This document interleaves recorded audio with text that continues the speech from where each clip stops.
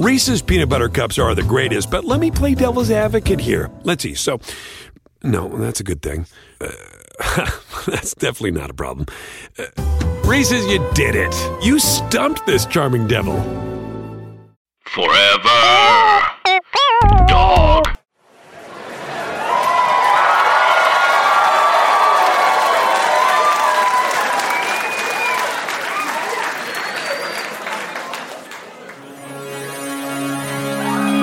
Warning! There have been some changes to tonight's performance of Mr. Saturday Night. Billy Crystal has been replaced by his understudy, three men talking about theme parks. We apologize for the physical condition of the hosts. On the subway here, they yelled, "Wee, this is like a ride," and were promptly stabbed. There's a lot planned tonight, but the hosts are open to just turning on a TV and watching WrestleMania Night 2 instead. Your call. For the first time ever from New York, it's Podcast The Ride Live!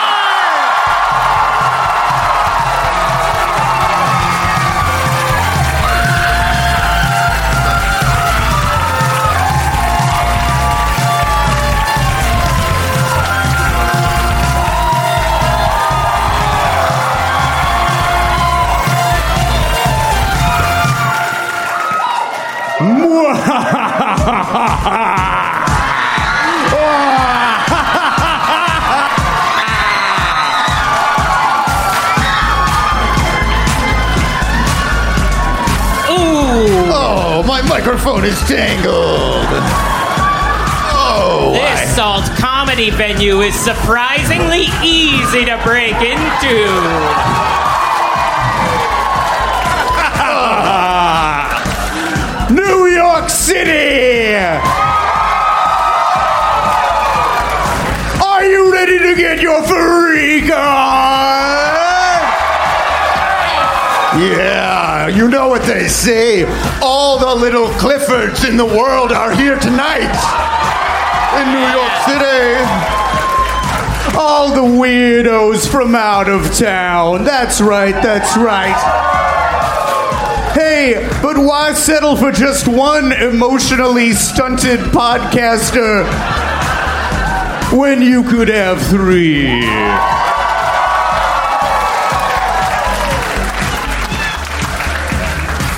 Ladies and gentlemen, the bad boys of Burbank. Oh, no. We've got a man made entirely out of Chardonnay.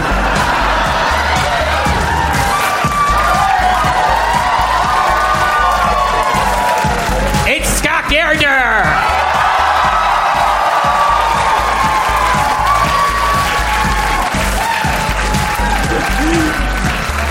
You want stories about Wallace Shawn? And shame about not clearing your plate? You got it! It's Mike Carson!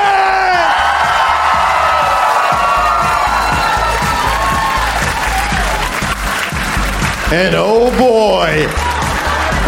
boy, baby.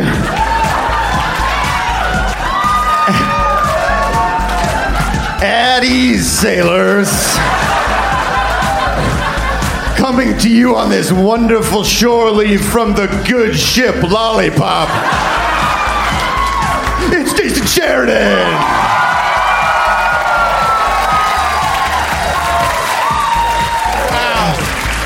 Wow. Okay, we're here in New York City tonight! Got it! Wow! Ladies and gentlemen, welcome to Podcast The Ride. Oh my God. We should have. Those masks are flying. You guys! I can't believe this room we're looking at. Hot. Hello. Hi. That's very nice. That's nice. Guys, We do this in my garage. It's been in my garage and on Zoom for 2 years. You couldn't all fit in my garage. No. How does this work? This is a sold-out crowd at the Bell House. We can't believe it.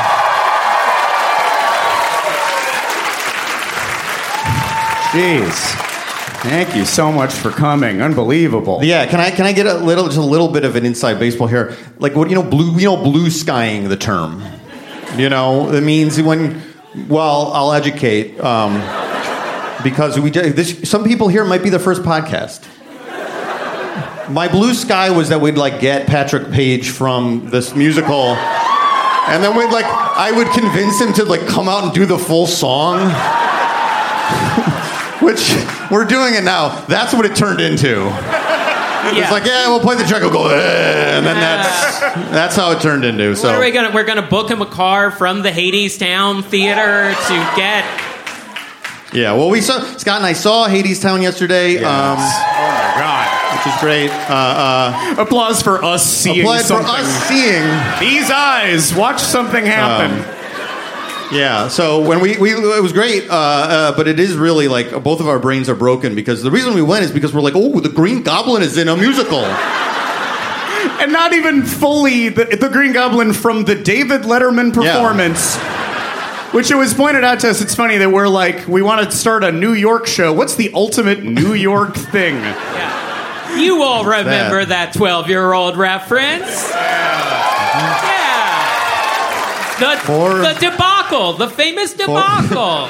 For our show, though, 12 years is pretty recent. Pretty recent. So, pretty good, anyway. I do have to say, guys, that opening bit went smoother than many performances of Spider-Man Turn Off the Dark. That's true. No injuries yet. Yeah, so anyway, just letting in the crew. Thank you for coming. Thank you. Wow. It's nice. They are all around. This is nuts. Oh my God. And I think we'd also bear saying we want to say it's incredible to be in the greatest city in the world. Right? Yeah. We want to say that, but of course we are not in Buena Park, California. Which is, you understand, there's a medieval times and stuff, everything looks like a castle around there. But we like New York City too. We've been really enjoying ourselves. Yeah. Been around for a couple days. Anything we want to say about our time before we head into the main stuff? Oh, it's a good question. I'm trying to think. Mostly it's just about the Green Goblin on Broadway. Yeah. Well, there's the lizard wasn't in Music Man. No. So I don't have anything else. Jane and I saw Company the other night. Oh, wow. And that, Patti LaBeouf, incredible. I also, we went through Central Park. We walked around Central Park. I went to the Plaza Hotel. Oh, yes. Do you know what they said to me at the Plaza Hotel? I don't know. They said you can use the bathrooms at Bergdorf's. They're not. It turns out they don't want people just tramping through. That's what the woman at the Eloise store told me. Go to Bergdorf's and use their bathroom. So they invited you to use a restroom elsewhere. Yeah, she said Bergdorf's or the Apple store, and I have never seen an Apple store with a bathroom, so... Just go pee on an iPad, I guess. Yeah. That was their idea. I do like that it took us a sec, we weren't all together in one place until last night at incidentally, Margaritaville, Times Square.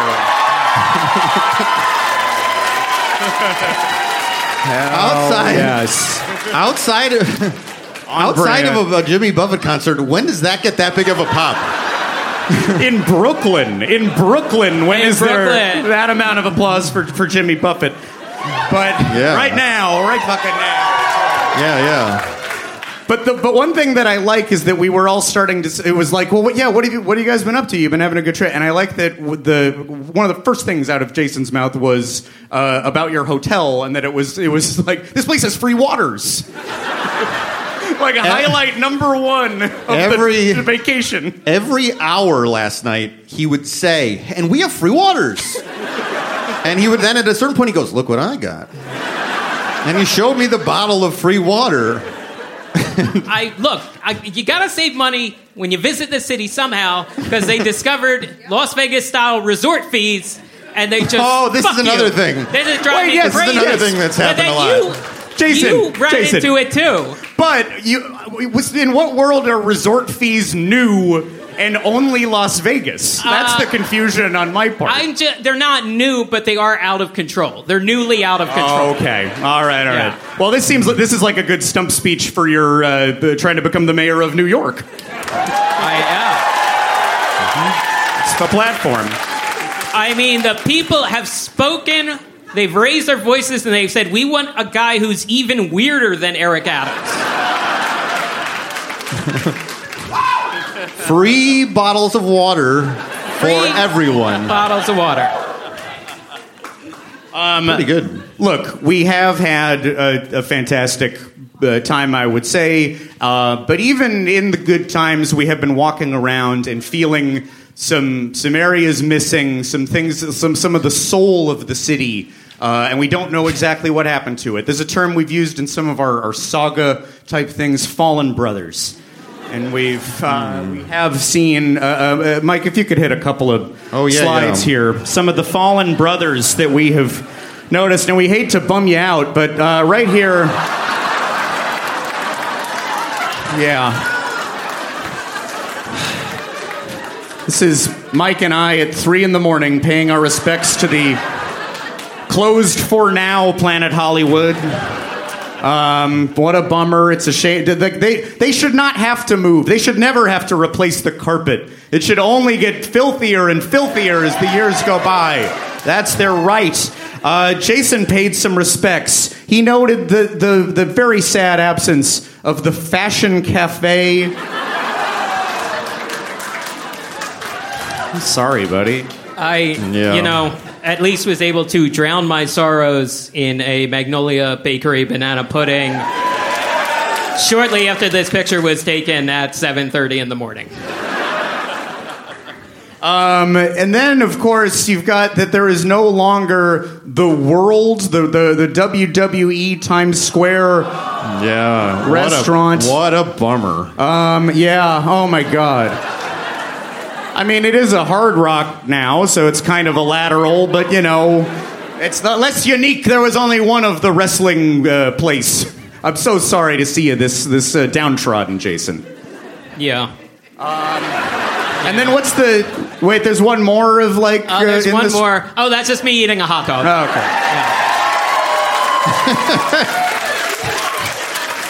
Yeah. Hot Dog King shouted in the audience. That's incredible. Another thing that only gets that big of a pop at like a Jimmy Buffett concert. I ate a hot dog. Yeah. So, look, sad stuff, and among other things, the Toys R Us with the big Ferris wheel inside. There was the never-built Lionsgate theme park that was... No, right? You natives would have had it all the time. You would have been there every night at the Mad Men bar, the Hunger Games escape room. How can you even live in a city without these things? And this is kind of what we're getting at. We are wondering what happened to our New York. Our New York. The real New York. The real New York. The New York of people who did not grow up here, but just visited once when we were 13. That New York, what happened to it? Or where has it gone? I think everybody here knows, and the native New Yorkers will tell you, New York hit its peak between 1994 and 1999. You all know it. These are fat. New York. That New York. The New York of our, Giuliani. That was the time. Boo! Whoa. What? Did something happen? I haven't been watching anything on the news lately. Yeah. Look, say what you will about the recent events with the guy, but when he ran things around here, there was a Disney store on every corner. And until the very, very end of his term, no 9/11s. Yeah.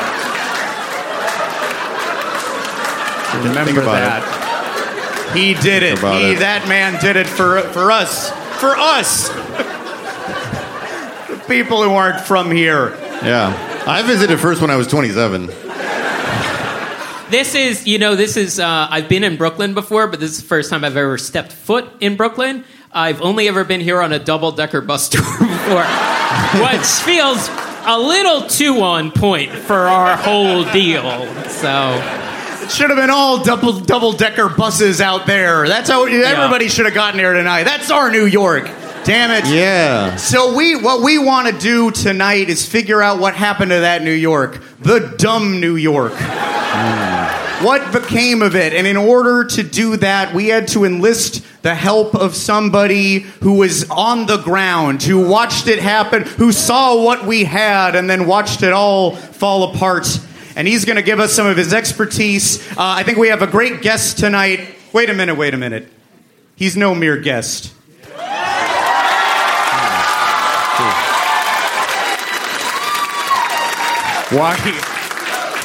Why this man is an accidental PTR legend.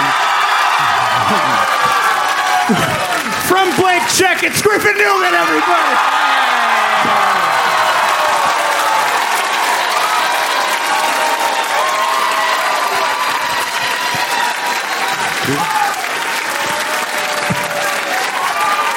All hugging like we haven't spent the last 36 hours together. Oh my God.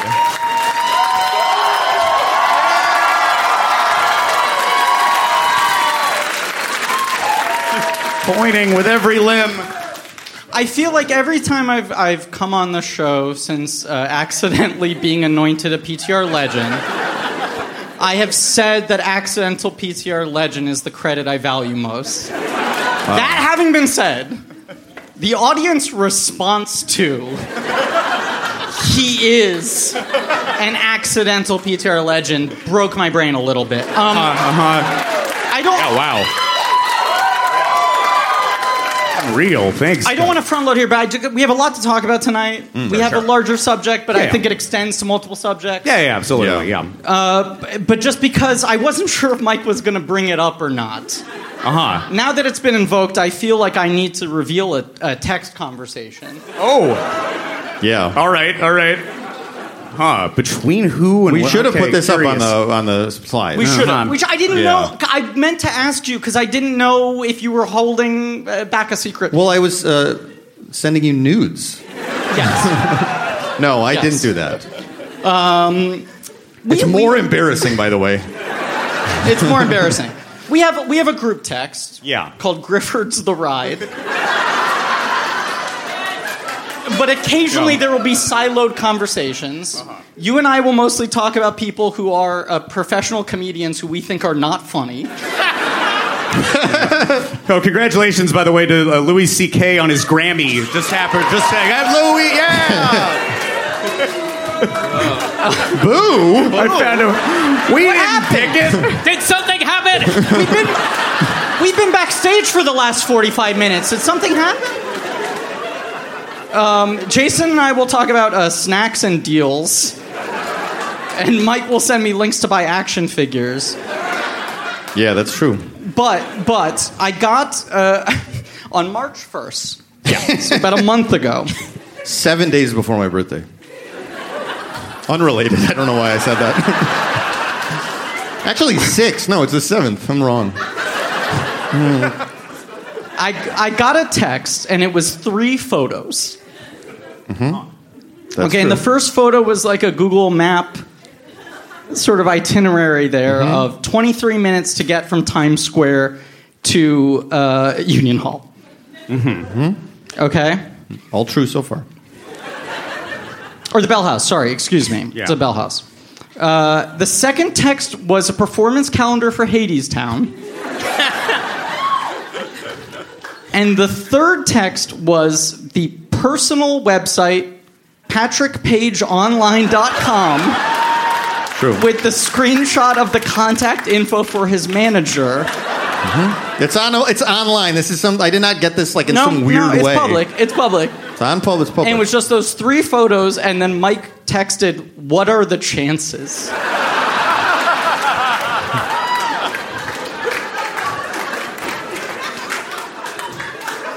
So now that I feel confident that's not happening, Mike was asking me, as a person who understands the geographic layout of New York City and the energy arcs of doing a Broadway performance, do you think there is any chance we could solicit Patrick Page to come off of a Sunday matinee performance? 2 shows, right? 2 shows? I think only one. One. Okay, so it's no problem then. The question was, would Patrick Page come here and do a Freak Like Me Needs Company? If Mike offered to pay for the Uber. I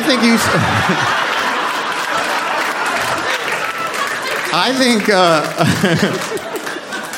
I sent you these pictures, and I think you were like, you realize, first of all, you didn't know what I was talking about. I didn't.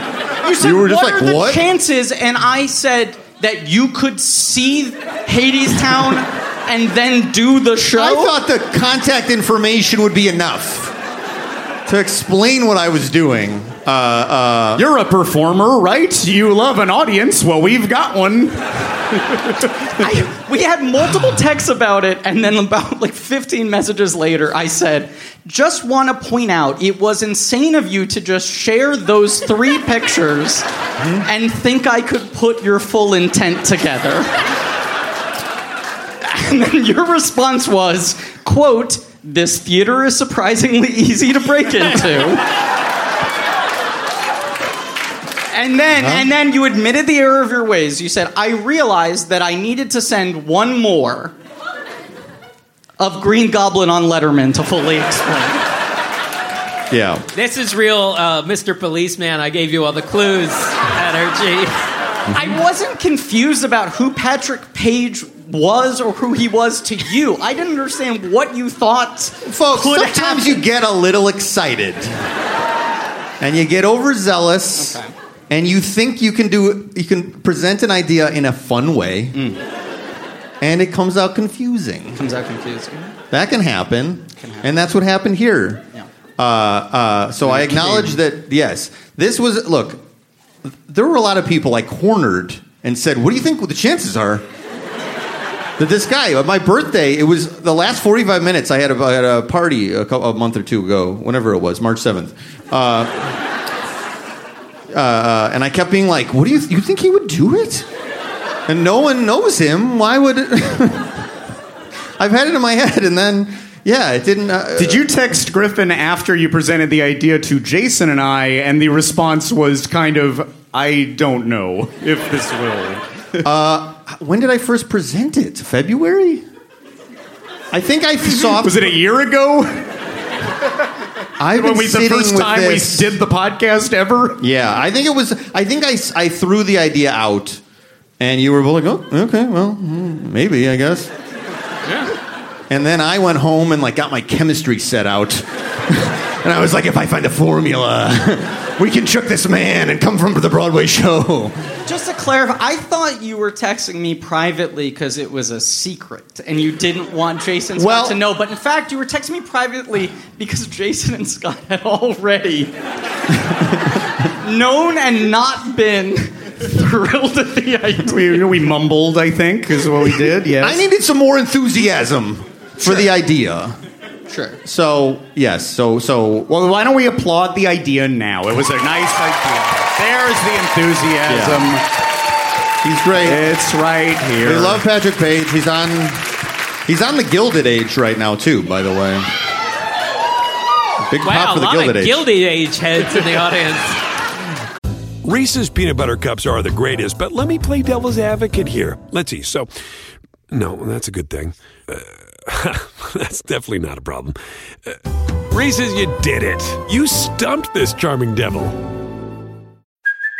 Hey, it's Kaylee Cuoco for Priceline. Ready to go to your happy place for a happy price? Well, why didn't you say so? Just download the Priceline app right now and save up to 60% on hotels. So whether it's Cousin Kevin's Kazoo Concert in Kansas City, go Kevin, or Becky's Bachelorette Bash in Bermuda, you never have to miss a trip ever again. So download the Priceline app today. Your savings are waiting. Go to your happy place for a happy price. Go to your happy price, Priceline. Let's have a seat. There's one thing to do. There we go. All right.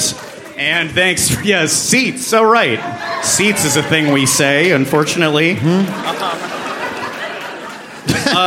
And you know what? Actually, now that we're in a kind of a transitional moment, a little surprise for you, Griffin. In honor of your presence here, we transformed our logo to be reminiscent of the logo of your favorite ride. There you go.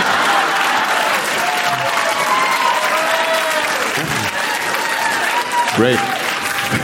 For the listener at home, there is a moon, and it says Podcast the Ride Through New York, starring Podcast the Ride. The ultimate New York attraction. Now, I have to ask, I don't want to expose you guys, but all three of you went to the live taping of SNL last night. That's correct. Yeah. Yes. Yeah. Thank you, Kyle. How many different moments, and this is, it's three separate questions. Oh.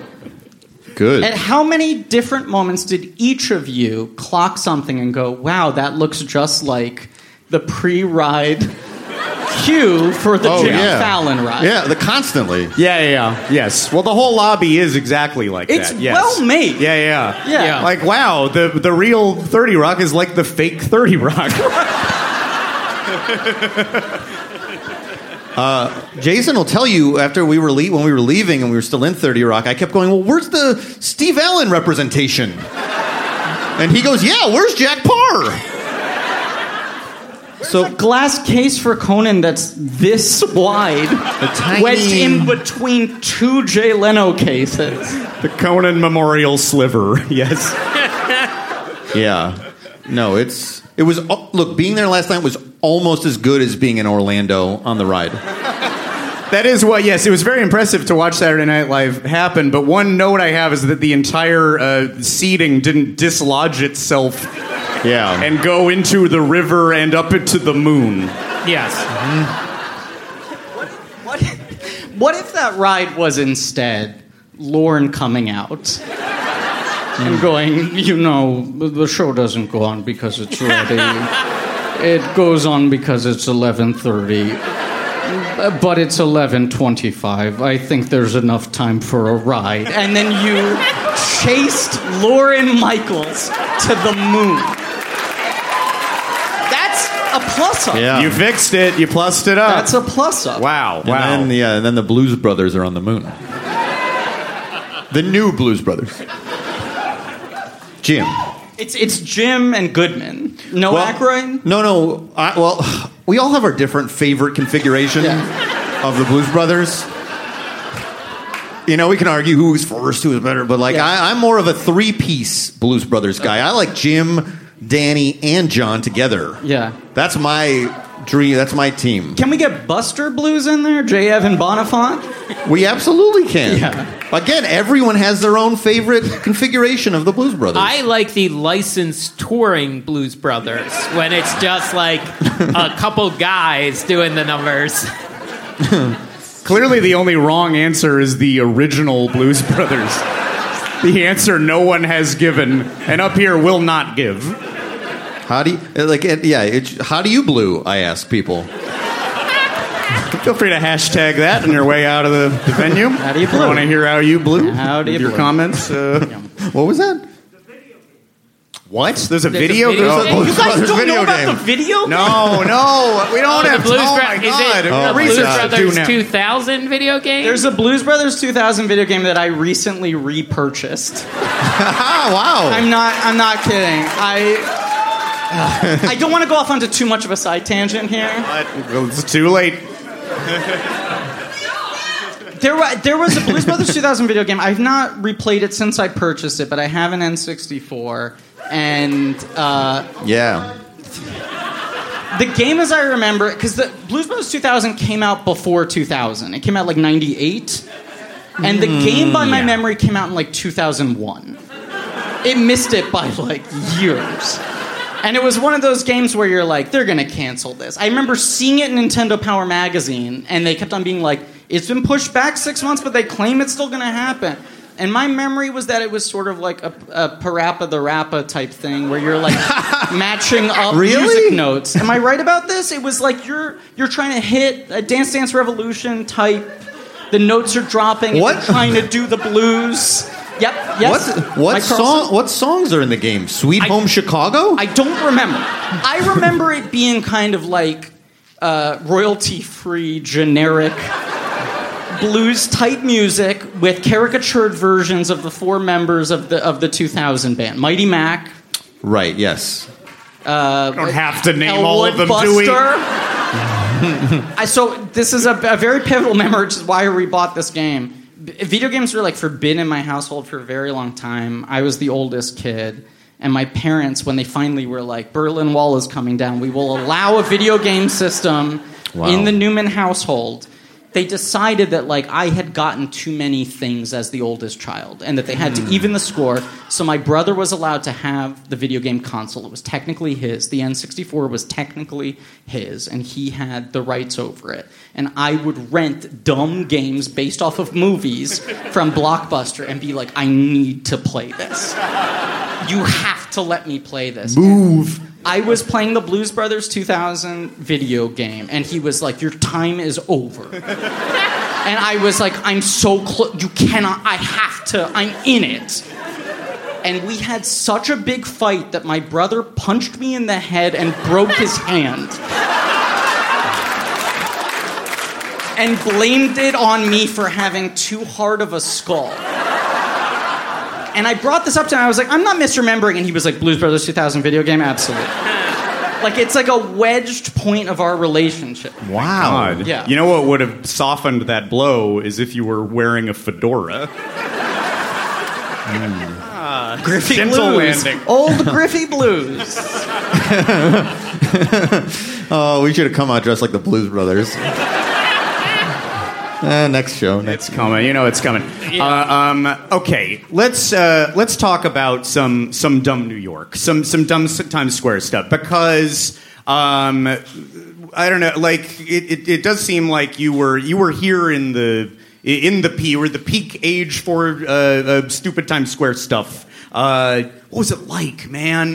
Bizarre Woodstock when there were 5 themed restaurants. Where were your places? I'll run through some of them. I'm New York born and raised. I'm a city boy.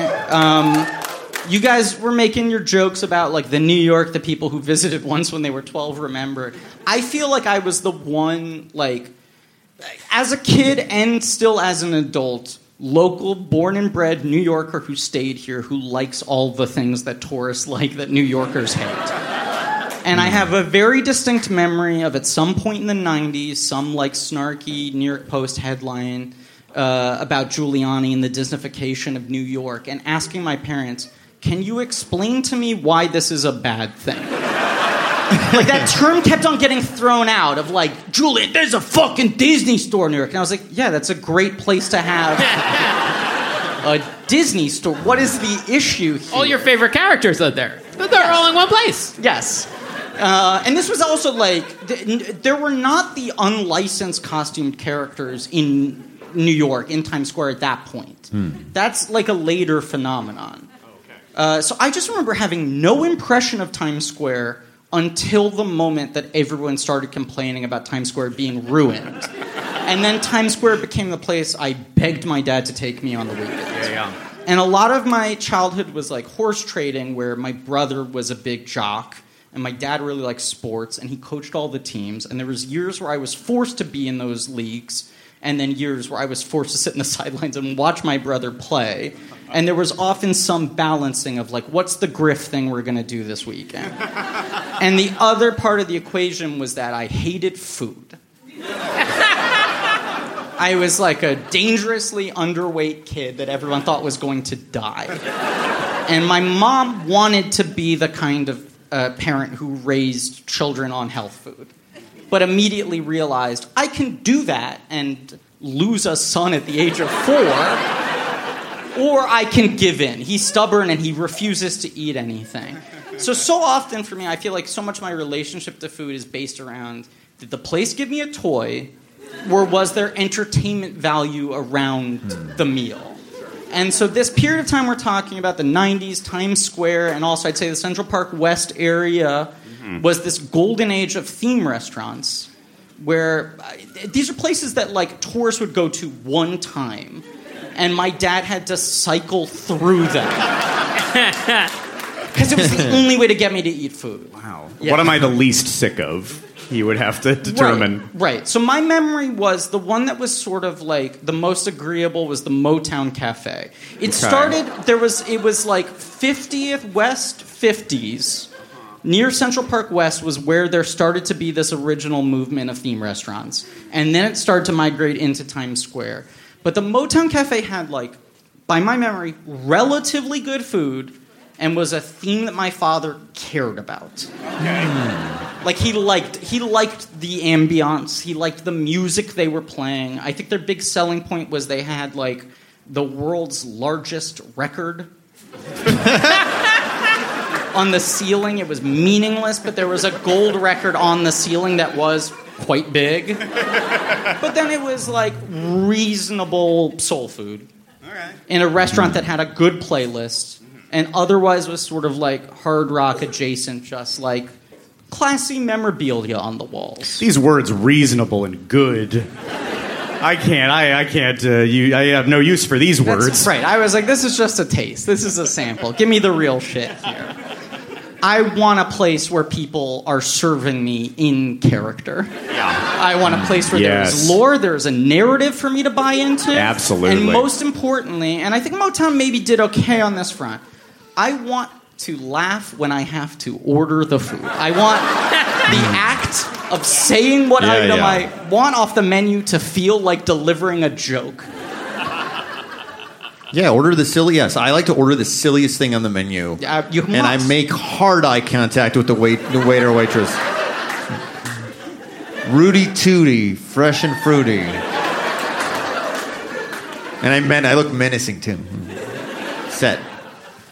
So where'd you go to up your game in that regard? Well, we should mention there's 3 out of the 4 of us on stage went for a late lunch today. Oh, that's right. Yeah. We had the pleasure of spending some time at Jekyll and Hyde. Big enthusiasm. I'm glad that's got such a big response because they need some help over there. Yeah, get over there. I think they declared bankruptcy last week. If you haven't had the pleasure, how do you describe this? I don't think, was there one sentence that it's a restaurant with a bunch of creepy stuff happening? There's just so much stuff happening. Yeah. I hadn't been there in so long, and just to go in like in sort of macro here, that I feel like was my gateway. There was the West Village location. We lived fairly close to that, and that was very themed but reasonably sized. And felt kind of, and I think you guys observed this, it felt bespoke. Like, it was odd compared to, like, the Robert Earl Empire and shit, where it was like, this is just some weird New York thing. Yeah. Who's funding this? What is this? You know? And then that, like, it existed for a while. It was kind of an odd New York curio, and then it caught fire, and then there was this expansion of, like, Motown Cafe, Television City, All-Star Sports Cafe, multiple Planet Hollywood locations. The Night Gallery, put a pin in that, want to come back to that. Okay. The Fashion Cafe. Yeah. Right, there was sort of this, like, then there was this Harley Davidson Cafe. All our favorite brands. Yeah, we love here in New York City. We love our bikes, our hogs. That's us. That's the 3 of us. We love our hogs. Yeah. But there are places like the what is it called? The Starlight Diner, which still exists in Times Square. These are these places where it's like they had half of the equation, which was that's a place where the bit is kind of like all the servers who work here are aspiring Broadway actors, and every 30 minutes there's a show. Yeah. and it's someone sort of doing their Broadway audition. In Jekyll and Hyde, it's every 4 minutes. Well, and those people are in character, and you're entering a world. Yeah. You know? Yeah. Like, there were places where it's like, this place is themed to look like this. Or there are places where people perform. And Jekyll and Hyde, I feel like, was the breakthrough where I was like, we can have full immersion into this kind of thing. And then Jekyll and Hyde moved. The West Village location that's still there was the original one. And then they made like a huge expansion to, I think it was like 57th and Central Park West. And they had this multi-story place that was absurd. And this was around the same time. I was like such a big, we were saying today, like, I was really into horror as long as it was the appropriate level of funny. Yeah. Like Scooby-Doo levels of horror. Yeah, sure.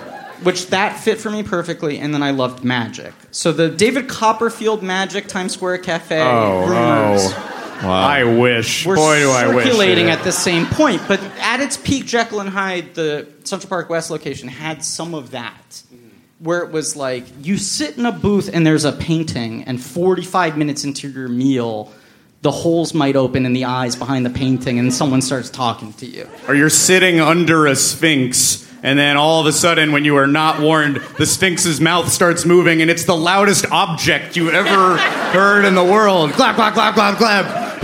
And Much if you were louder than the dialogue. And if you were like a little taller, it would like give you a concussion. It was just clacking like this, and it would be like under it, you're like, like. We were lucky that you weren't sitting on the inside of the booth. I would not have made it to the show. The Sphinx would have taken my life.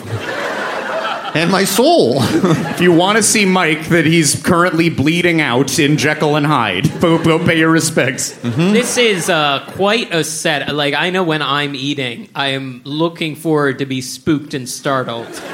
You know? That doesn't seem like it could lead to catastrophe at all. I don't want to blow the lead here. I know it was invoked, but no, it was said that you had been staying at the Margaritaville Hotel. And yes. In the main restaurant, they do a show like once an hour. Right? Yeah. They do like a sort of light show where they play a Buffett medley and they project stuff on the wall. And it's like once an hour, get ready, on the hour, there's like a little brief show. And I hadn't been Jekyll and Hyde, that location, maybe 20 years. We're going there at 3:30 on a rainy Sunday, 1 week after they filed for bankruptcy. And I was Not like, a mealtime. What do we get? What do we do? you guys are outside, and I was like, is it open? And you kind of went like, we don't know. Not sure. It might not be open. It looks like It didn't could look be open. Closed. I like touched the door like I was afraid. I like touched it. I'm like, it is opening, I guess. Right. That was you were like, the door does open. The restaurant might not be open. Yeah. I was scared. When we walk in there, I was like, look, there are a lot of show elements. This was still always the smallest of the 3 Jekyll and Hyde locations, because it was this one, the original, then they expand Central Park West, and then they made a big move at the peak of the financial collapse in 2008. They were like, let's get while the getting's good and move into Times Square. And they take over Times Square. That's like a catastrophe. That's the spot that later, I believe, Guy Fieri took over. The same spot. Wow. Right. He took over that spot, and then that fell into ruin, and now I feel like it's cycled through a bunch of different things. But that was their spot they had. And the other ones, like the Central Park West one, it was like you entered, and there was like a coachman, and he was like, right this way. And then they had this thing. It was almost like a Haunted Mansion type thing where the lights turned on, and it felt like the room was filled with spikes, and the room would compress, and you'd feel like you were going to get crushed alive. Whoa. And then the lights would turn off, you'd hear screaming, and the lights would turn on, and they'd be like, how many in your party? Best night of my life. And the Times Square one, I think you entered through like a London phone booth. They had more like theatricality at every element. As opposed to walking in and being unsure if the establishment is open at all. So then we walk in, and the guy who's like greeting us is like wearing a winter coat inside, and is like... so many times I kept going, is this part of it? Right. Like, what, that guy's got like a suit on. Is he in character? The guy asked us, he was like, do you guys want to eat? And it almost felt like a judgment. Yeah. And there was one... You're here, right? Here. There was one other party inside, and I was like, take in everything that's happening. All right, I want to warn you guys, I feel like they've fallen on hard times. It's been nerfed a little. I don't know how many elements around us are still in play. We saw at least 10 different things talk to us. You get pummeled with entertainment in this place. And this is the bad one. This is the failed one. Yeah, every we'd be having a conversation and then like lights and like clack, clack, clack, clack, and like a skeleton's telling us the same jokes that the mad scientist just told us, basically. Just puns galore, and we're like, oh, that's great. I mean, we loved it too, but it was like, I've never been so entertained so aggressively. Jason, you would have been upset. You would have been like, I'm trying to eat my pot pie here. Keep it down. Yeah, like Jason, they have like framed giant pictures of like Lugosi, Karloff, Cheney, but then they also have things as if they're like Joe Rohde style artifacts that were discovered, and then there are plaques underneath animatronic characters that explain their backstory. And Mike kept on being like, what's the loop? It repeats every hour, and then we got to like hour 2, and it was like, there's still new material we're seeing. There was a failed Frankenstein thing. They tried to bring a Frankenstein to life. Then like Dr. Brain was talking, and then we were Jekyll, leaving. Mr. Hyde, yeah. Right, and we were leaving, and then we got Dr. Jekyll, and he had not done anything while we were there. Sphinx, mounted werewolf head, gargoyle, skeletons band. At the piano or organ, yeah. There was the guy behind the bar we couldn't even see, and There were two parties. We're both all the way in the back. No one's at the bar. When we walked in, someone was clearly finishing up day drinking at the bar and stumbled out. Look around in the room here. Imagine every single thing was an anthropomorphic character. Every single thing. Every single object possible can talk to you and will talk to you. And I kept on saying these things used to talk, but they probably don't anymore. And then every 10 minutes, a new thing would talk. Hey, I'm Mr. Projector. Hey there. But we're sitting all the way in the back, and at some point there's some extended comedy routine happening towards the front, and like an employee comes out and they're like, it's a thing behind the bar, none of you can see it. Did it feel like there was so much going on at a certain point that they were making fun of you? We should also say this is the reason I'm sorry you couldn't be there, Jason. But I feel like very often Scott and Mike pitch things where they're like, you should walk around Austin Powers in Universal Osaka. Universal Singapore, yeah. Sure. You should play Reuben Kincaid or whatever. They're like pitching you parts, right? Yeah. Reuben Kincaid. Yeah, Partridge Family character, Reuben Kincaid. That one does need Cliff Notes, yes. Anyway, yes. You know. A big part of the Jekyll and Hyde, and I thought this would have gone by the wayside, is that not your servers who are just normal people explaining things on the menu to you, explaining that they have not had souvenir glasses since the pandemic, despite how much you're willing to pay the upcharge. Please, I'm begging you. Just grab something off the wall and fill it up. Give it to me. They have like walk-around characters doing bits, and it was one guy just ping-ponging between the two parties there for 2 hours. There are 6 people in the restaurant. And God bless him, he had to work with all of us. But you would have had a fucking field day with the confines that this performer had to work with, where it's like, can you be generically spooky, but funny? Yes. Right. He had a puppet cat.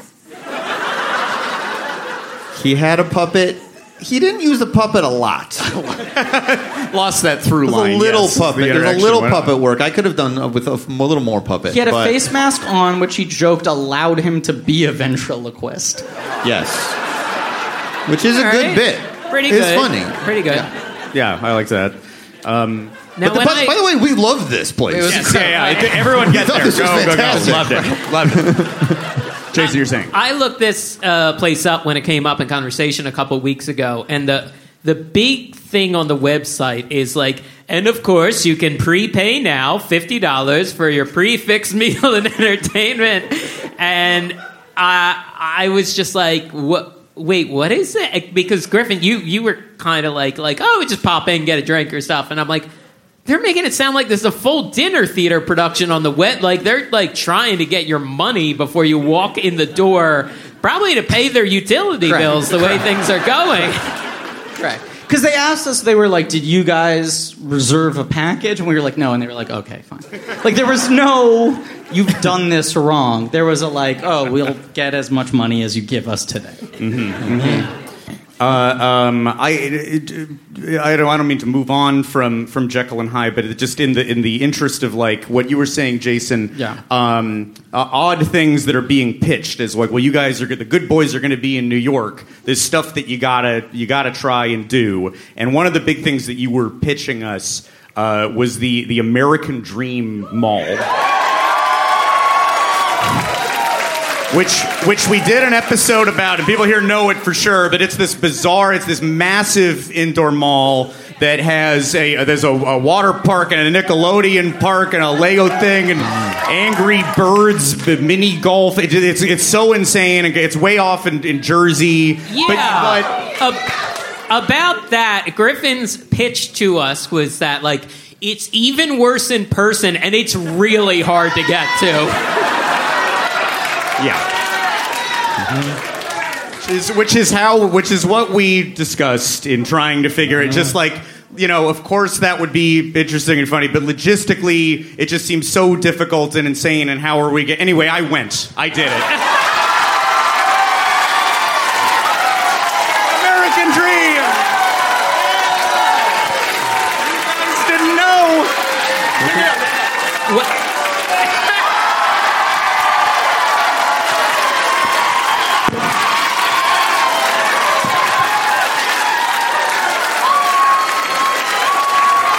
I lived the American dream. For the audience at home, this is me not in front of the Statue of Liberty. Not the one you're thinking of. The one made of jelly beans at the 3-story It's Sugar. I went, guys. I went. Needed to keep that secret. Griffin and Jason didn't know. Mike, I had to tell for slide purposes. There was so much discussion of Scott was like, I have a secret. I'm not sure if I should tell you. I think I have to because you have to put it in your iPad. But like, I don't want, like, let's keep it from Jason. Like, it was a negotiation. Every 10 minutes, you guys would come backstage and go, Jason Griffin, if you want to come out now, you can. But I would send you, while we were doing tech, I'd be like, Jason, go to the back. You can't see what's on here. You cannot see this picture of me in front of a jelly bean statue. That'll ruin everything. For the next 5 minutes if you want to rock around, but then 5 minutes after that, you cannot see what's happening on stage. Precious materials. Yes. Well, did you sample something at the Oreo Cafe? You haven't shut up about it. Oh, yeah. I know, yeah. I did not, though. I took a photo under a giant Oreo on top of the ceiling, which feels like maybe similar to that giant record. I mean, I forget what slides I have. What else do we have me doing? Just change them? Well, yeah, sure. What's next? Oh, there's me. It's just me chilling with Jelly Belly. Is that is that like the official Jelly Belly mascot? It's amazing we don't know offhand. Wow. Is the character's name Jelly Belly? Is he the titular role? Yeah. He is. I feel like you don't know. I feel like people don't. I feel like they're guessing that his name is Jelly Belly. Throwing whatever out. Is that a jelly bean on his head? A jelly bean shaped chef's hat? What is it? It's a taupe. It's a jelly bean taupe. It's a jelly. Whatever it was, it looked excellent in person and smelled great too. So in terms of let me say how. So getting there involved. All I had to do was walk 1.5 miles from the hotel. I ignored the bus instructions were so crazy. The transit just like okay, I cannot compute. It went so long. There's people in the front row who know. I'm speaking to the converted here. Yes. But then I ended up on a ferry, which was delightful. I loved being on the ferry. The wind blowing through my hair, beautiful views. And then I got in and I'm hanging with Mr. Jelly Belly. I'm having a good time, and I'm starting to think, with this narrative that's been woven, that, like, oh, it's so crazy to get to, I'm starting to think, like, I think that I think that the others are the fools, and I am the one having a dream of a day at the American Dream Mall. What's next? This is now.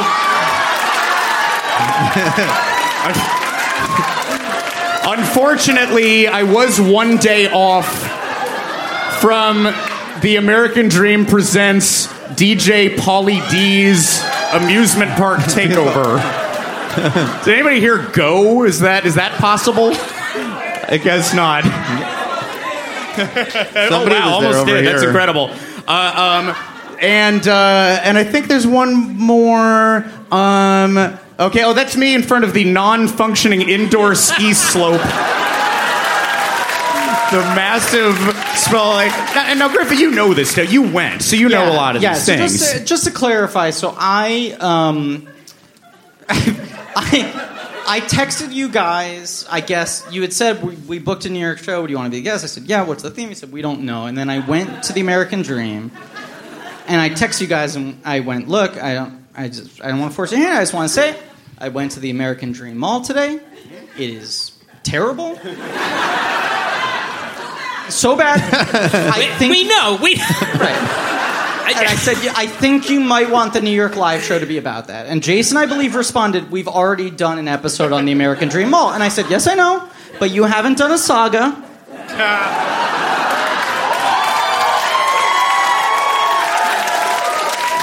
I sensed the hesitation. Jason asked, how easy is it to get there? I said, incredibly difficult.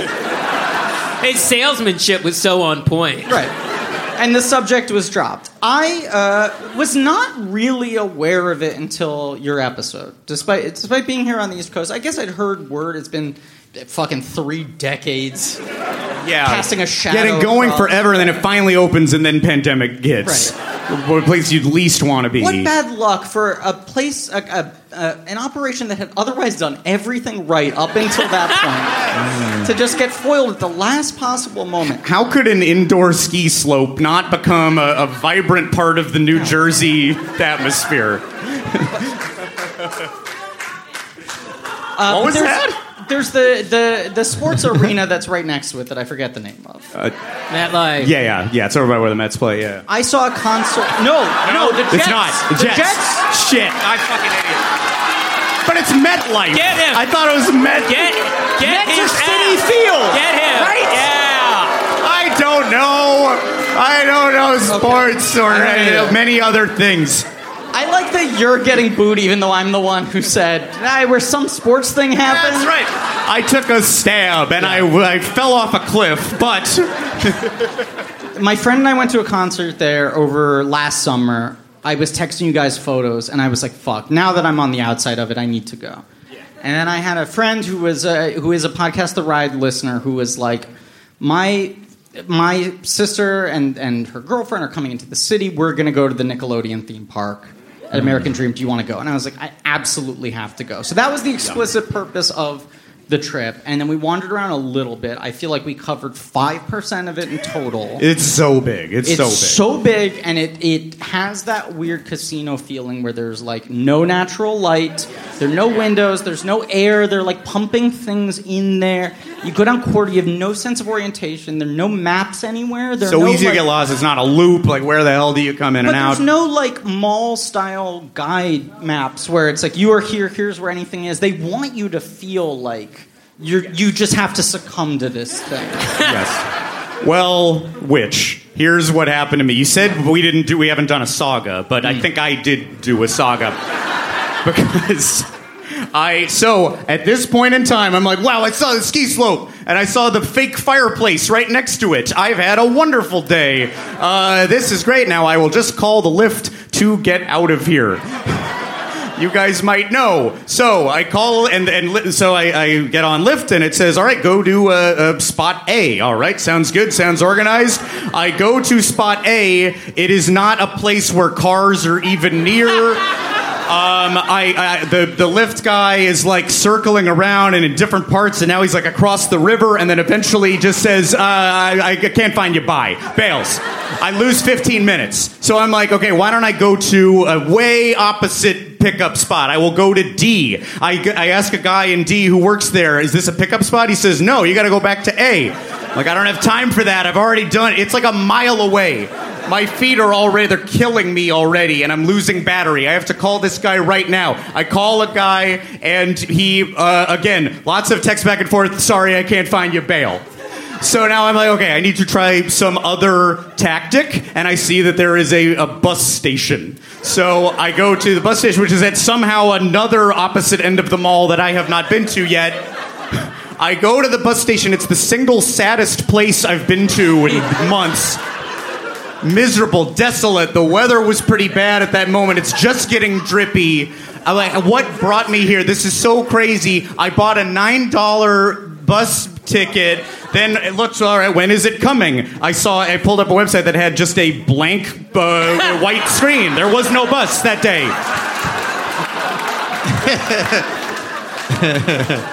I text my wife, even though the phone is straight, because I feel like I need to let her know that my life is in peril now.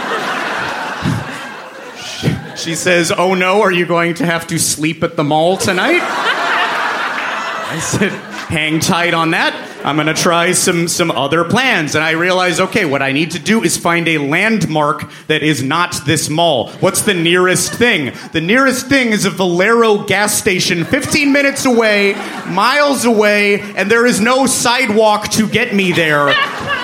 So I'm going to get mowed over by a car if I even try. And then, so now all of this has brought me to now I'm in the corner of the parking lot of an arena that they don't use anymore. I think it was the Izod Center. I'm not going to try to guess who played there.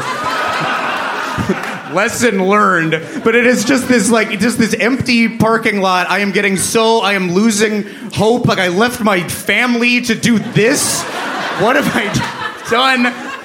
But I'm like, well, maybe someone will be nice enough to get me from the corner of the parking lot of the abandoned arena. And then I get on Lyft and it says, please proceed back to the American Dream Mall. Like, I am being pulled back as if by a giant magnet. I don't know what to do. I eventually roll the dice. Maybe I will try going back to spot A. I call a guy who fiddles around for 15 minutes and then says, sorry, I can't find you. And I said, listen to me.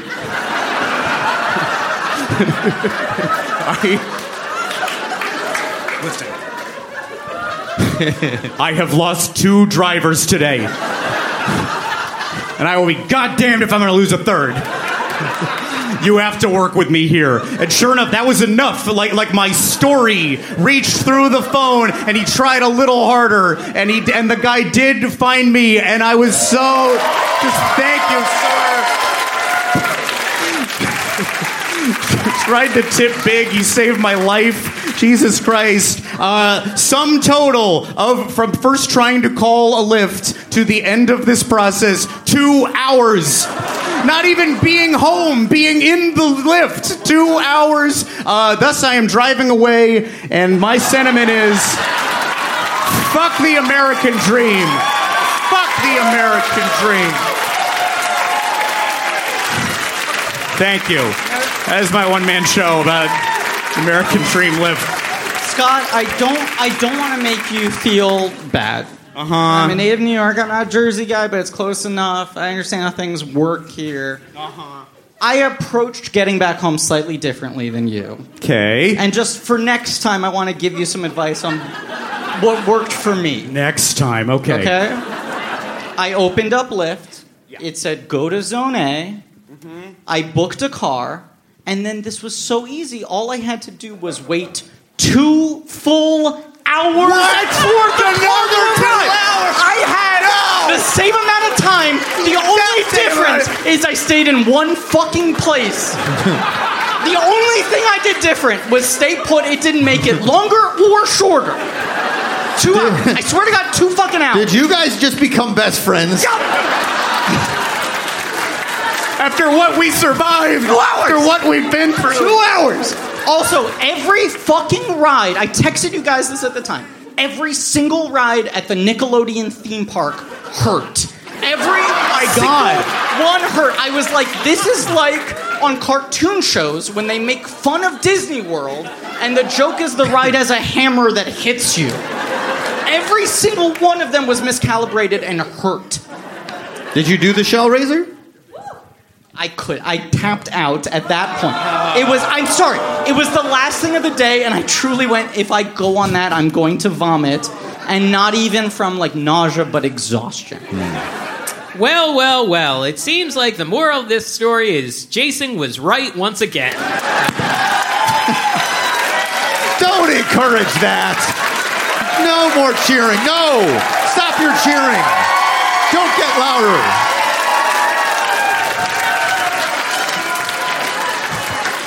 Now there's going to be an Andrew Sisters month soon, and it's all your fault for that cheer. No, don't cheer that either. Man, the potential episodes are just falling into our lap tonight. The Blues Brothers 2000 video game, Jelly Bean the Jelly Bean, the dulcet tones of the Andrew Sisters, you know? Your Free Waters. Free Waters, the episode. Yeah.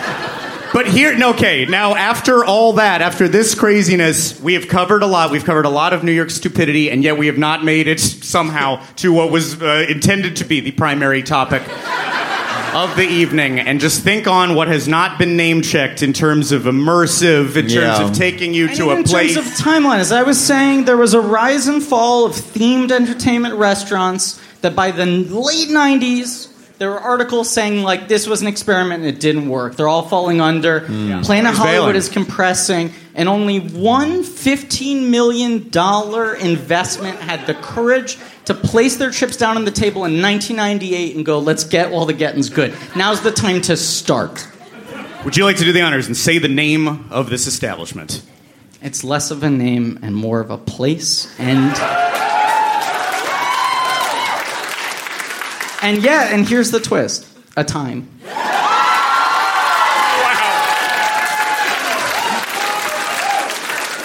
Ladies and gentlemen. Mars 2112.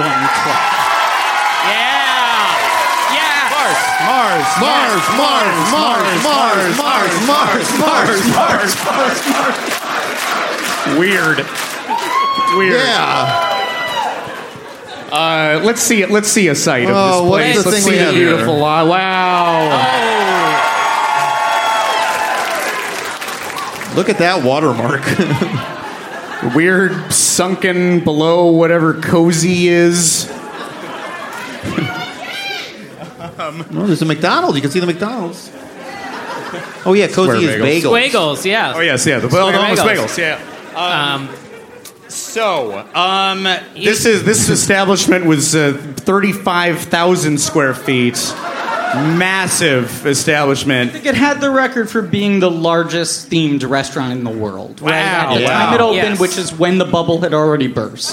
Should we show the video? Let's see how the world. Oh wait, yes, Jason. In case you are at this show and don't know what we're talking about, which I find unlikely. Here we Weird go. Mars themed restaurant. Now, pay close attention to the food. Take your family to a whole new world. A wormhole just opened up. Weird trip. Enjoy Martian cuisine. This is my favorite genre of music as well. Yo, what? That looks very good.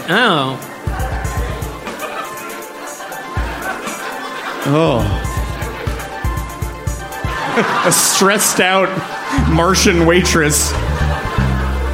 Or a drink at the Star Bar.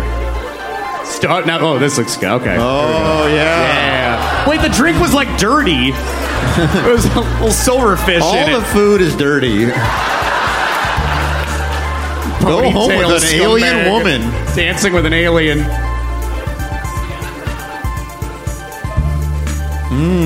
This is the garage. The fake shredder is happy with what he's seeing.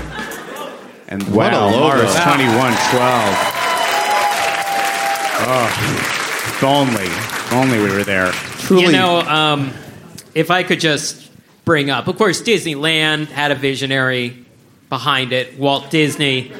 Mars 2112 had a visionary behind it, too. A man by the name of Pascal Fillon. The Irish Farmers Journal. That is something you already subscribe to. Well, Oh, you've never read the Irish Farmers Journal before? Zero paywall problems there for Jason doing research. Yeah. Where do you think I got this information? The Irish Farmers Journal referred to him as a former beef baron. Oh, something I also refer to you as. The New York Observer referred to him as an Irish businessman chased by fraud allegations. If you Google this man now, you find out he works in, let's all say it at once, the solar energy industry in South Africa. Yeah.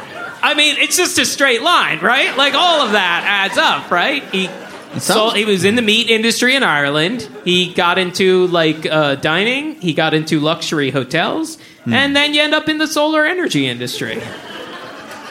I mean, that's good, right?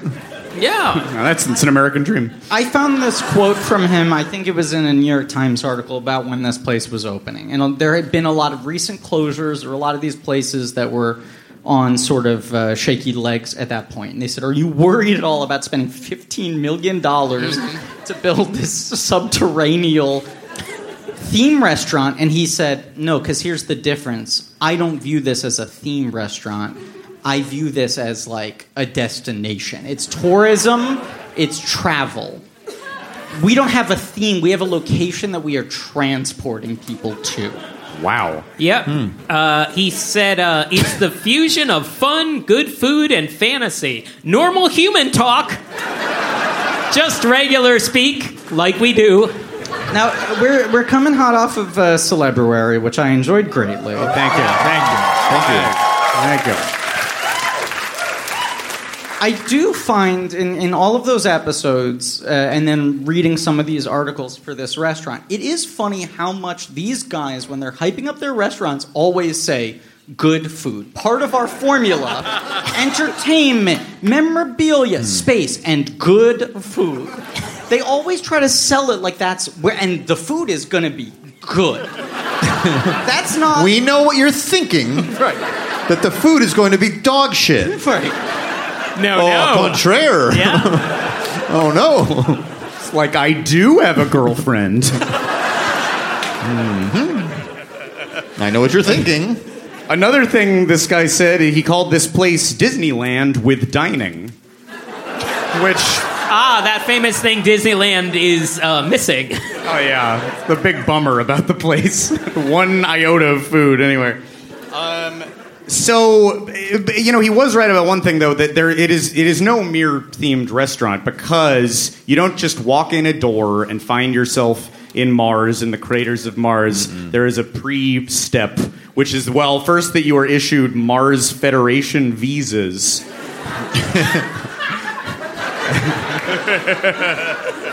Families love logistical management. I mean, that kids just go crazy for... everyone on this stage would go, as a little kid, would be like, Mars visas. You need our social security cards? You need the Vax cards? What else can we show you? This was the threshold, though, where I went, this is the restaurant I've been waiting for my entire life. I think I had 2 successive birthday parties there. Consecutive birthday parties there. But the thing I loved was that the outside of the restaurant did not betray. Outside of there's the model of the ship. They were just like, we are selling this from the outside as an airport. Oh. Okay. And it very much looked like Delta check-in desk, but a little more silver, a little more futuristic. And you go and they say, how big is your party? And they go, and they hand you the visas. And they go, we think we can get you on a flight in 10 minutes. There was there was the question. Yeah, we think. That's cool. I like that. That was the host. That was the host of the restaurant is at the desk acting acting like they're an employee of the airline that's going to take you to Mars, and you can't see the restaurant at that point. So, not just visas, but you are technically flying intergalactically Correct. on standby. Yes. We'll see if there's some jump seats available. Normally that's just for other flight crew, but we'll see what we can do. Once a visa has been secured, you then enter. Well, it's a ride. There is a little ride experience this is the thing that before blew you, a my little fucking simulator ride. mind. Right. This restaurant essentially asked you to just do a quick Star Tours before you ate. And it was the same kind of thing where there's like the boarding safety video. Like it was all that sort of theater of it. This is just... You need to... I'm happy you could tell us these things because there's lots of odd videos of the place, but the ride is not well documented whatsoever. Here's why. There's a very good reason. This restaurant opens in 1998. It tragically closed... Preach! Finally, someone's admitting it! It tragically closed in 2012, just 100 years short of its predicted date. I want to clearly say, 1998 is here, right? 2012 is here. Yeah. Okay? Mm-hmm. There's a thing that happens closer to here than here. To point A, yes. Yes. And it is a thing that the restaurant had, I think, a robust couple of years and then filed for bankruptcy like 4 times before it finally closed. Wow. And they always said they never recovered from 9/11. Like, it was like New York tourism, Times Square, they just never recovered. It was too big of an insurmountable thing for them to work through, right? But I think the other part of this is, in order to go into the restaurant, you get into this ride. A thing in 1998 seems like the coolest fucking shit in the world. And the ride is, you're at like the starport, and it takes off, and you're going through the New York City skyline, and then you go straight to Mars, right? Okay. An important part of this ride was that you almost hit the Twin Towers. Oh, Jesus! Like a story beat. There's not like a clear Rex-like character, but you have the energy of like, oh no! And you like swerve and you barely miss them. Wait. It stayed open for 11 years after the tragic attacks, and you would just have to, in order to eat a shitty pizza, feel like you were almost knocking down the towers yourself. I think that is why there is no evidence of this ride. You cannot watch the video. They never updated it. They never changed it. Well, simulator ride, it's not like you can change it or update it. You can't just swap something out of a simulator ride. Well, so it was exactly like Race from New York, but with the Twin Towers. Correct. Got it. And this is the other problem. As the restaurant sort of degraded, money wasn't coming through the door, and they had to scale things back. At some point, the ride stopped moving. And so in order to get into the restaurant, you went through now probably a sped up version of the ritual. How many? Okay, just get in the ride. And then they put you through there, and then you just sat in a motionless box. So why did you still have to sit? And you still had to watch the fucking thing. At that point, a perfect juncture. The ride died. Anything. Put anything else up on that screen. And yet, they were so, I don't know, it's the animation, the pixels. Now, I went there enough as a kid that I was always fascinated. They were like, there's an express terminal for people with heart conditions or pregnant people. They'd always say, and at one point I said to my dad, we gotta tell them we have heart conditions. I gotta see what this... see all the versions of the experience. Right. It was essentially like a single rider line where they're like, you don't go through the fun part, you go through the quick part. Yeah. But I was like, they must be a unique experience for the people who are deprived of this fun motion simulator ride. My memory is they opened up a door, there was a hallway about the length of this stage. It had light, pinpoint through velvet stars. And then they opened the door on the other side and they went, welcome to Mars. And that was the only alternative to watching motionless, sitting captive in a box and watching the Twin Towers almost get through. Reliving the day. That's one way to never forget. Don't know why our business just tanked the moment 9/11 happened. We've never recovered. Don't want to watch themselves feel like they're part of, in some way complicit, and then eat calamari. What's the problem here? It's a happy story. It's an alternate universe where it didn't happen. Missed it by this much. You travel to Mars in the no 9/11 dimension. It's What's like a cooler thing to do? It's like the end of one of the newer Tarantino movies. History has changed, and instead you're to Mars, and it's fun. What if and you eat a really gross cheesecake? Did Quentin ghostwrite the? What if his 10th and final film is Mars 2112? He thought about doing Star Trek. Yeah, it's true, but he should do his own Mars 2112, which is, I guess, that restaurant guy's actually. He'd misspelled Mars. He put 2 A's in it. Yeah, it's a creative stroke or whatever he says. That simulator ride's still going. Does everyone remember the first Sam Raimi Spider-Man movie had the trailer where the web between the Twin Towers? That playing that long, over and over after the events happened. That is sort of like if they realized this trailer was in theaters and went, well, we got to keep showing it and we got to show it more. Not only that, if they never even released the movie, they just kept playing only the trailer. Do you remember when you went in first, it didn't work? No, it worked perfectly when I went in first. Okay. I mean, we went really close to the opening. But do you remember the sad day? The sad day, yeah. My friend, the simulator, has seen better days. I feel like those first 3 pre-9/11 years, or should I say before the innocents died, was when I was going there the most.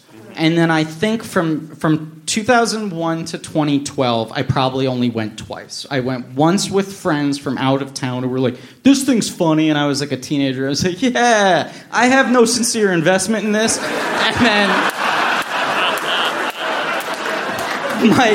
my sister, so that was maybe 2005, 2006 maybe I went. Okay.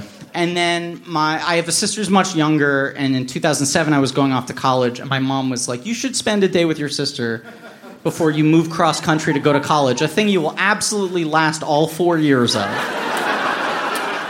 We assume you will never come back ever again. You're not going to be someone who moves back to New York and becomes some sort of stock and trade New York expert on live podcast shows.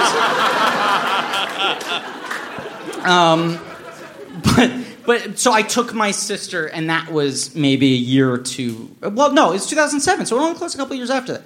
I'm wondering if the time I went ironically with friends was after that. But those were the 2 times I went.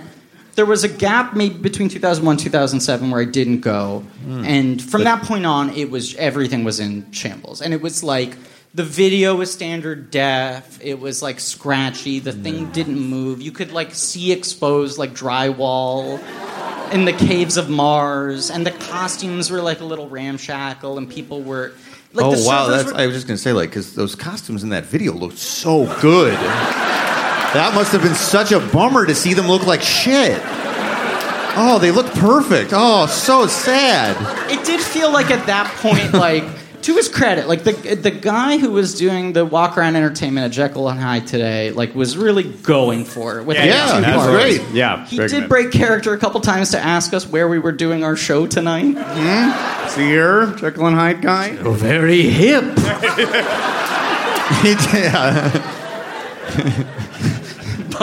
But the Mars 2112 people, I felt by post 9/11, they were not even maintaining the illusion.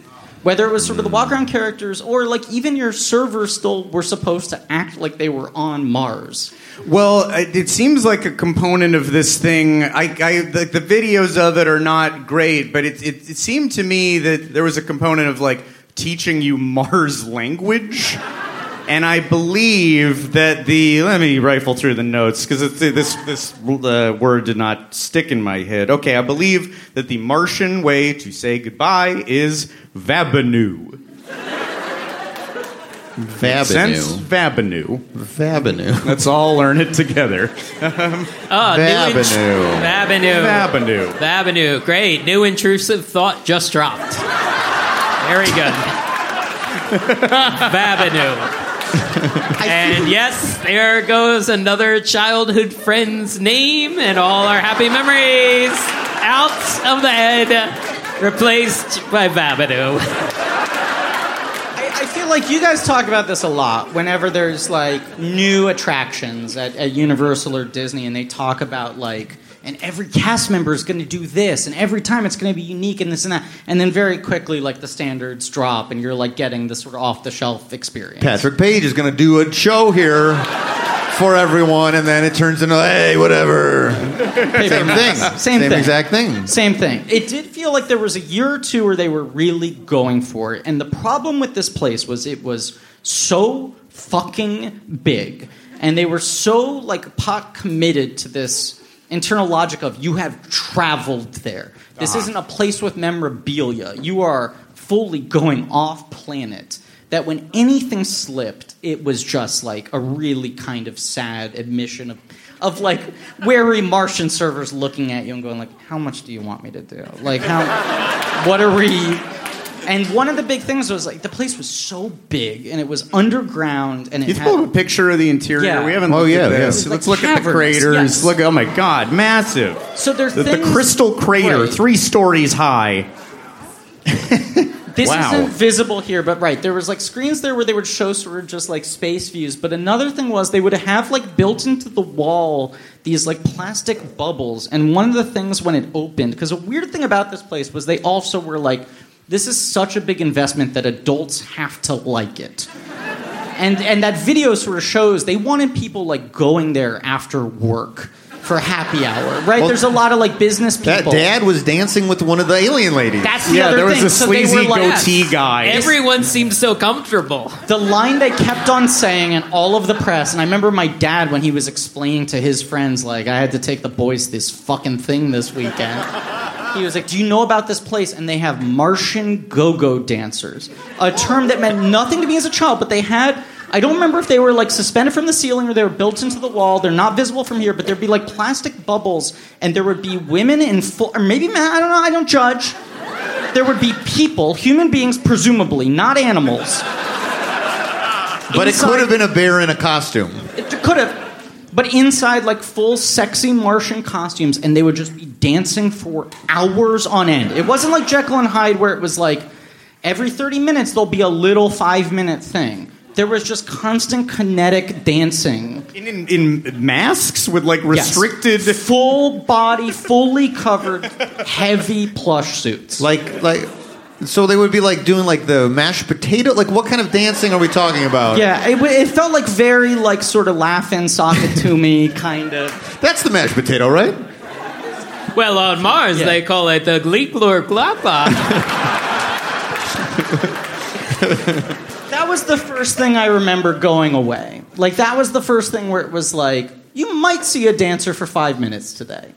Versus they are constantly part of the firmament of this place. Well, they maybe started leaning, knowing that, people would struggle to dance while having their face restricted and inside a tube and underground. They maybe started realizing, well, maybe we can lean on some of the some video content. There's a quick clip here I have of something called Mars News that would play.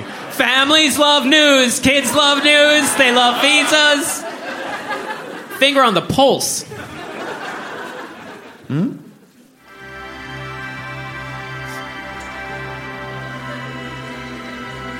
Mars TV News. This is Mars TV Newsroom. Up to the second stories from around the galaxy. And a special verbano to viewers visiting from Earth. Thanks to Mars-developed technology, we are now able to offer word-perfect simultaneous translation. You'll know everything that's happening on our planet just as it happens. So... This week... Kind of bizarre. You can kill it. That's fine. Why? No.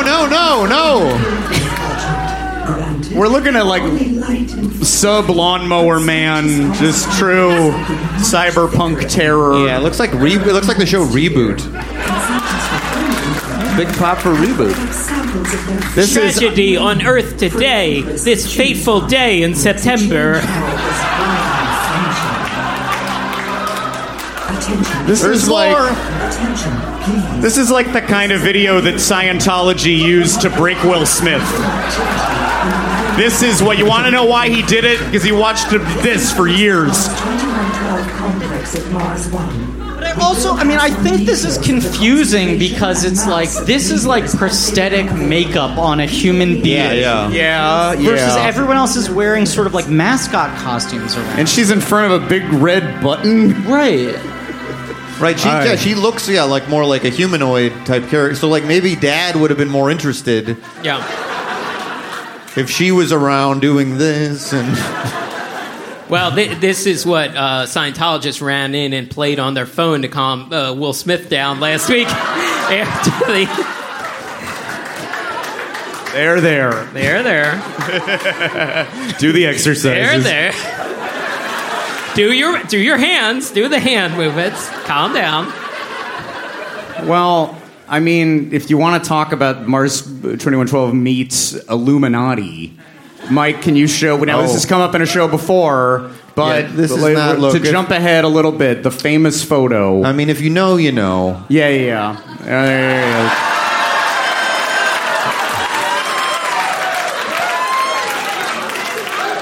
This is. Another member of the Clinton crime family revealed. Captain Orion. William Jefferson Clinton with Captain Orion. Presumably discussing the idea of the possibility of setting up some kind of Lolita planet.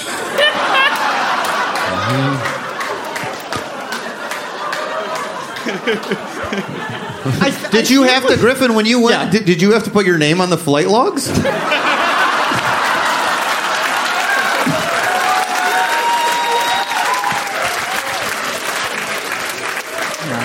It's all going to come out in the wash. That's all getting. Don't worry, that's going to get covered up. Don't worry. It was a thing. I think even as a kid, I both respected and felt disappointed by that Mars 2112 had specific proprietary characters. That they were like, this is Captain Orion. There's the Queen character. Oh, what's the name? Empress Gloriana, right. I believe. They were specific suits, and they were these are our Mickey and Minnie. You're only going to see one of them on the floor at the time. We have merch in their likeness, but it didn't feel like there was any way to learn about them. There was no narrative. Yeah. If you bought a toy, there was a tag on the toy. Right. Okay. There was that explained the backstory. There's a toy. This stuff 50 in stock right now. $55. I mean, yes, kind of across the board on eBay. You can have the whole crew for $55 a piece. Buy it now. Everything looks like it's so dirty. I mean, I always think it's quietly one of my favorite moments across the entire run of Podcast The Ride is the Hershey Park episode you did with Saucer. And you're talking about the walk-around candy characters, and I think Susser makes some comment about how shitty they are. And you, Mike, said, I like them. And Susser, I believe, said, name one thing you like about them. And you said, and I just think about this all the time, you said, I like that they exist. And I feel this way about Captain Orion. Yeah. I have no emotional attachment to this guy. As much as I love Mars 2112, there is no there. Mm-hmm. The most characterization he has is being chummy with Clinton. But I like that he has a name and a design, and he's a specific character. Yeah, it's insane that they took the time to think of this. There are a couple other photos right before this of Captain Orion. There he is dabbing. I had to do it to him. Yeah. Something we know about him. I had to do it to him. He likes to dab. He's also, here is him hanging out with... Oh, I think I know this one, right? Insane. Or wait, different character. I'm sorry. Wait, different character. Well, maybe, but I also saw a bunch of different Captain Orion costumes, so I think they were not terribly consistent. You but it's, anyway, it's like the turtles coming out of our shells, where if you watch that video, there's 5 different costumes between scenes. So maybe. Anyway, standing next to Anna Nicole Smith in fatigues, and what's before this one is I think there's one more. I don't know if it'll top that. I mean, it was dabbing. Let's just go back to the dab. Yeah, that's Are you fine. talking about this? We're not going to be. Oh yes.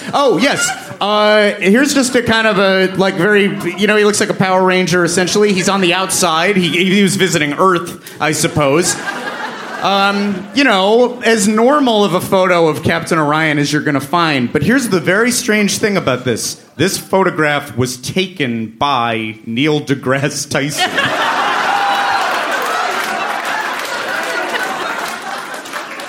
He made like a slideshow for a planetarium website of different space-themed things.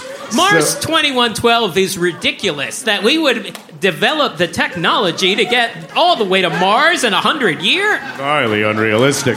Cheese would never melt on the surface of Mars. Thus making nachos impossible. It would remain cold and shredded. Can I ask a quick question?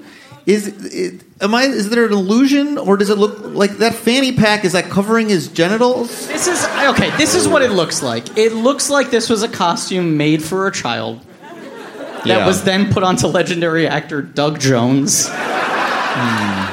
Guillermo del Toro stock company player who is 87 feet tall, right? Like that looks, it's not, everything about it looks ill-fitting. Not just that it's run down, but it's like, where are his hips? He's got like a tool, it's like a kind of a tool belt look. Yeah. So slung down, like Richard Karn wearing a tool belt.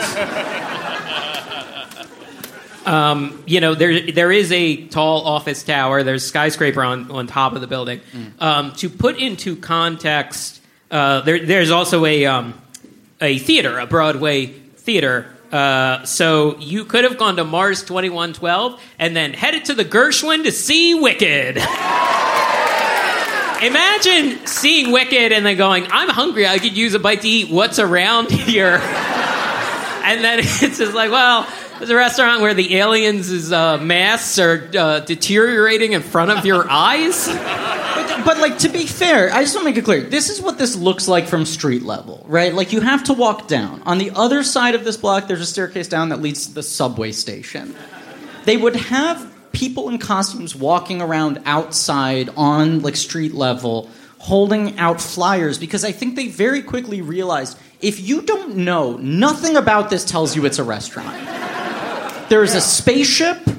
There is like a very sort of antiseptic looking waiting area. Like it looks more like a spa. The whole commitment to the like this is an airport thing did not help. There's no menu outside. The signage just says Mars 2112. That's it. It's true. Like it was immersive way before like Galaxy's Edge or anything. And it suffered because of the ambition. Right. Yeah. And much like they would say, like, Galaxy's Edge, there's going to be a narrative, you're going to have a reputation, they'll be carried here, and it never came through. Mars 2012, I can say from personal experience, I would go there and they would say, you again? They would track. Wasn't your 10th birthday party here?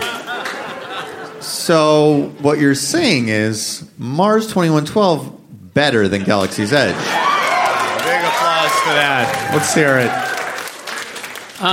Griffin, you aren't the only one with fond remembrances of Mars 2112 because I looked up the Yelp page to discover that for years people have been posting fond remembrances of this restaurant. And I just have some little sentences that kind of stuck out to me. Like they say, cellar door is a beautiful phrase and stuff. So these are just some nuggets that caught my eye. Can't go wrong with Martian soup of the day. The crouton bowl was out of this world. The crouton bowl? Yeah. Is that a name of something that I'm not like? Bowl. No. Is that called a salad? But on Mars it is. This is what 9-year-old Griffin would have ordered is, can I have a salad minus the vegetables just with those things I like? Yes. Yeah. And this last one, I'm pretty sure is a joke, but if it's not, it's also great. My mom was the happiest I've ever seen her. And my dad loved this place the first time we went here. Thanks to Mars 2112, my parents are still together. What?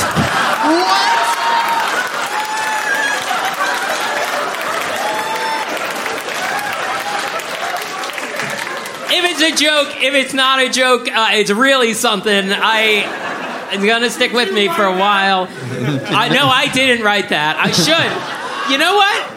Tonight, if you feel like it, boot up your Yelp account, head to the Mars 2112 page, and, write your memories. Crazy things happen at this place. A lot of Brad Pitt went there with his kid. We know I got this. a photo of it. Oh, wait, photo. Yeah, wait, I think I missed the photo. Yeah, there you go. Couldn't find any photos inside Not the restaurant. inside, though. This is him taking Maddox on back. It could have been Photoshop. A flight to Mars. Shaq tried to go, but wasn't allowed in because he wasn't dressed nice enough. The last 5 years of the restaurant became a lot of private party rentals, one of which led to a murder. There was a shooting there, but this was in the last year or two. Shaq went to a party that I think was sponsored by a radio station. They turned him away because he didn't match the dress code. And this is what he was wearing, and TMZ described him as a lumberjack. He's wearing for listeners at home, he's wearing a crew neck, varsity pullover sweatshirt that within less than 5 years immediately became on trend again. And they're like, no, you can't come in. This is a fine establishment. You can't come in here dressed like a lumberjack. Vabanu to you, sir. Yeah.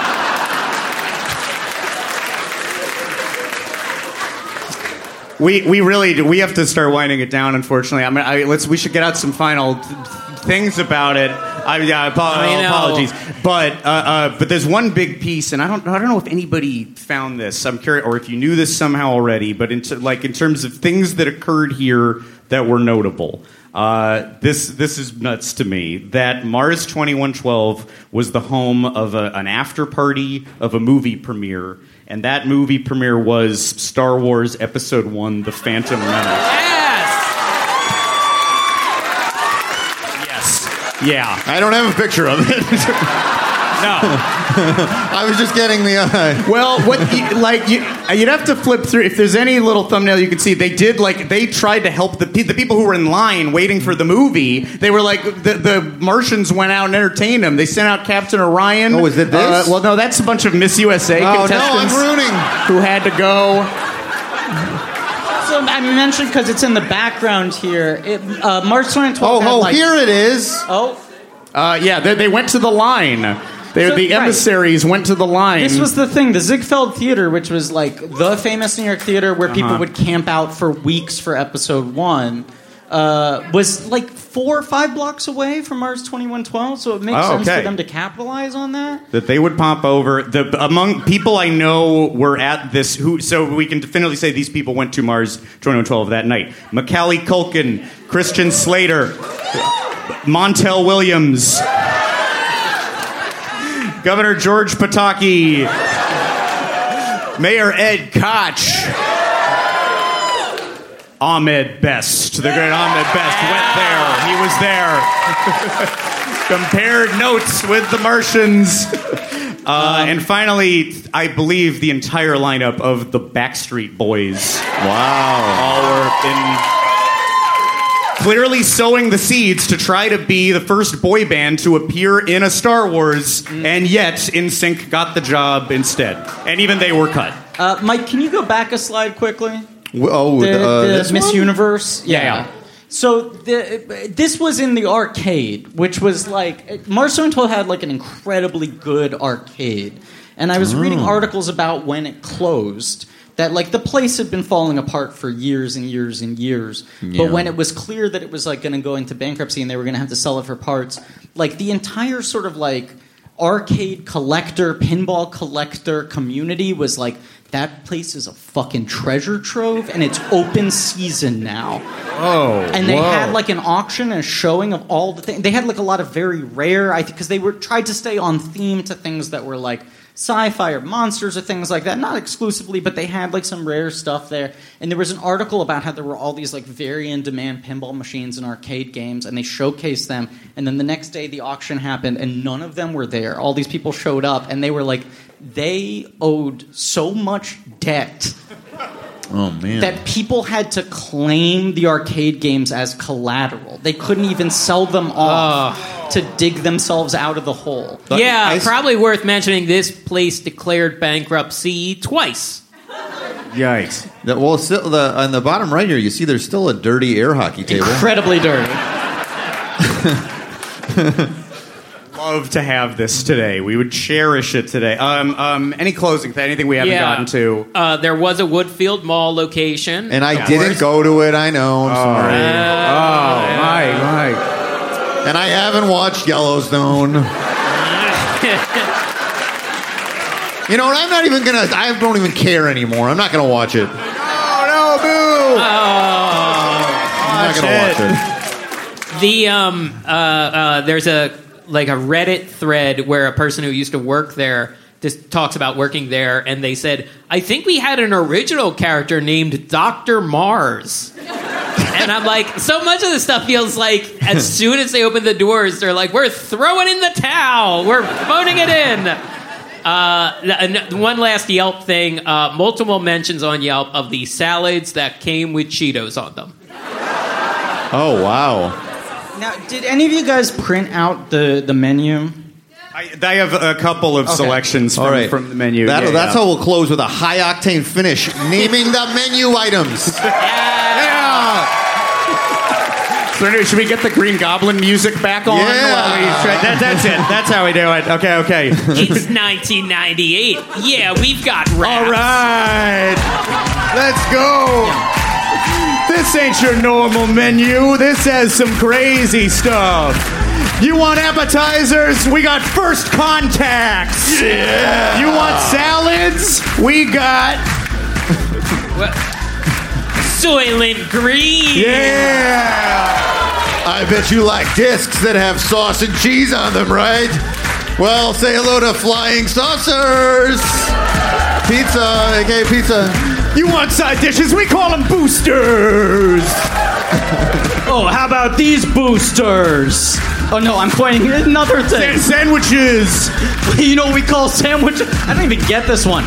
Cosmic combos. We gave you the weakest one. Combo of bread and other things. You want quesadillas? We got Quasar quesadillas. Oh, how about some Olympus Mons Chicken Caesar? Sure. How about Martian Mama's chicken breast?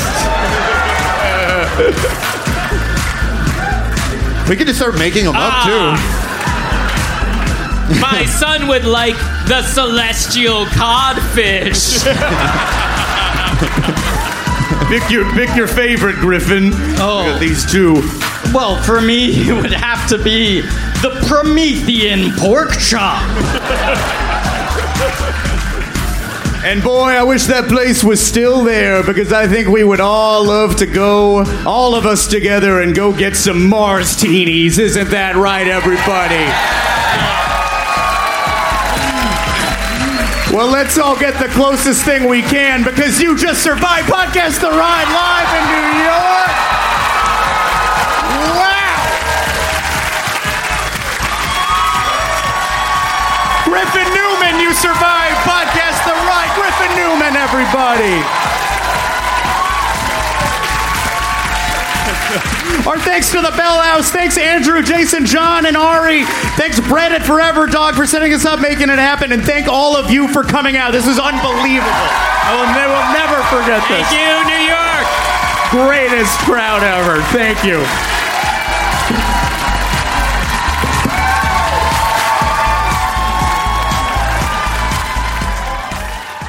Forever Dog. This has been a Forever Dog production. Executive produced by Mike Carlson, Jason Sheridan, Scott Gardner, Brett Boehm, Joe Cilio, and Alex Ramsey. For more original podcasts, please visit foreverdogpodcasts.com And subscribe to our shows on Apple Podcasts, Spotify, or wherever you get your podcasts. Keep up with the latest Forever Dog news by following us on Twitter and Instagram @ForeverDogTeam and liking our page on Facebook.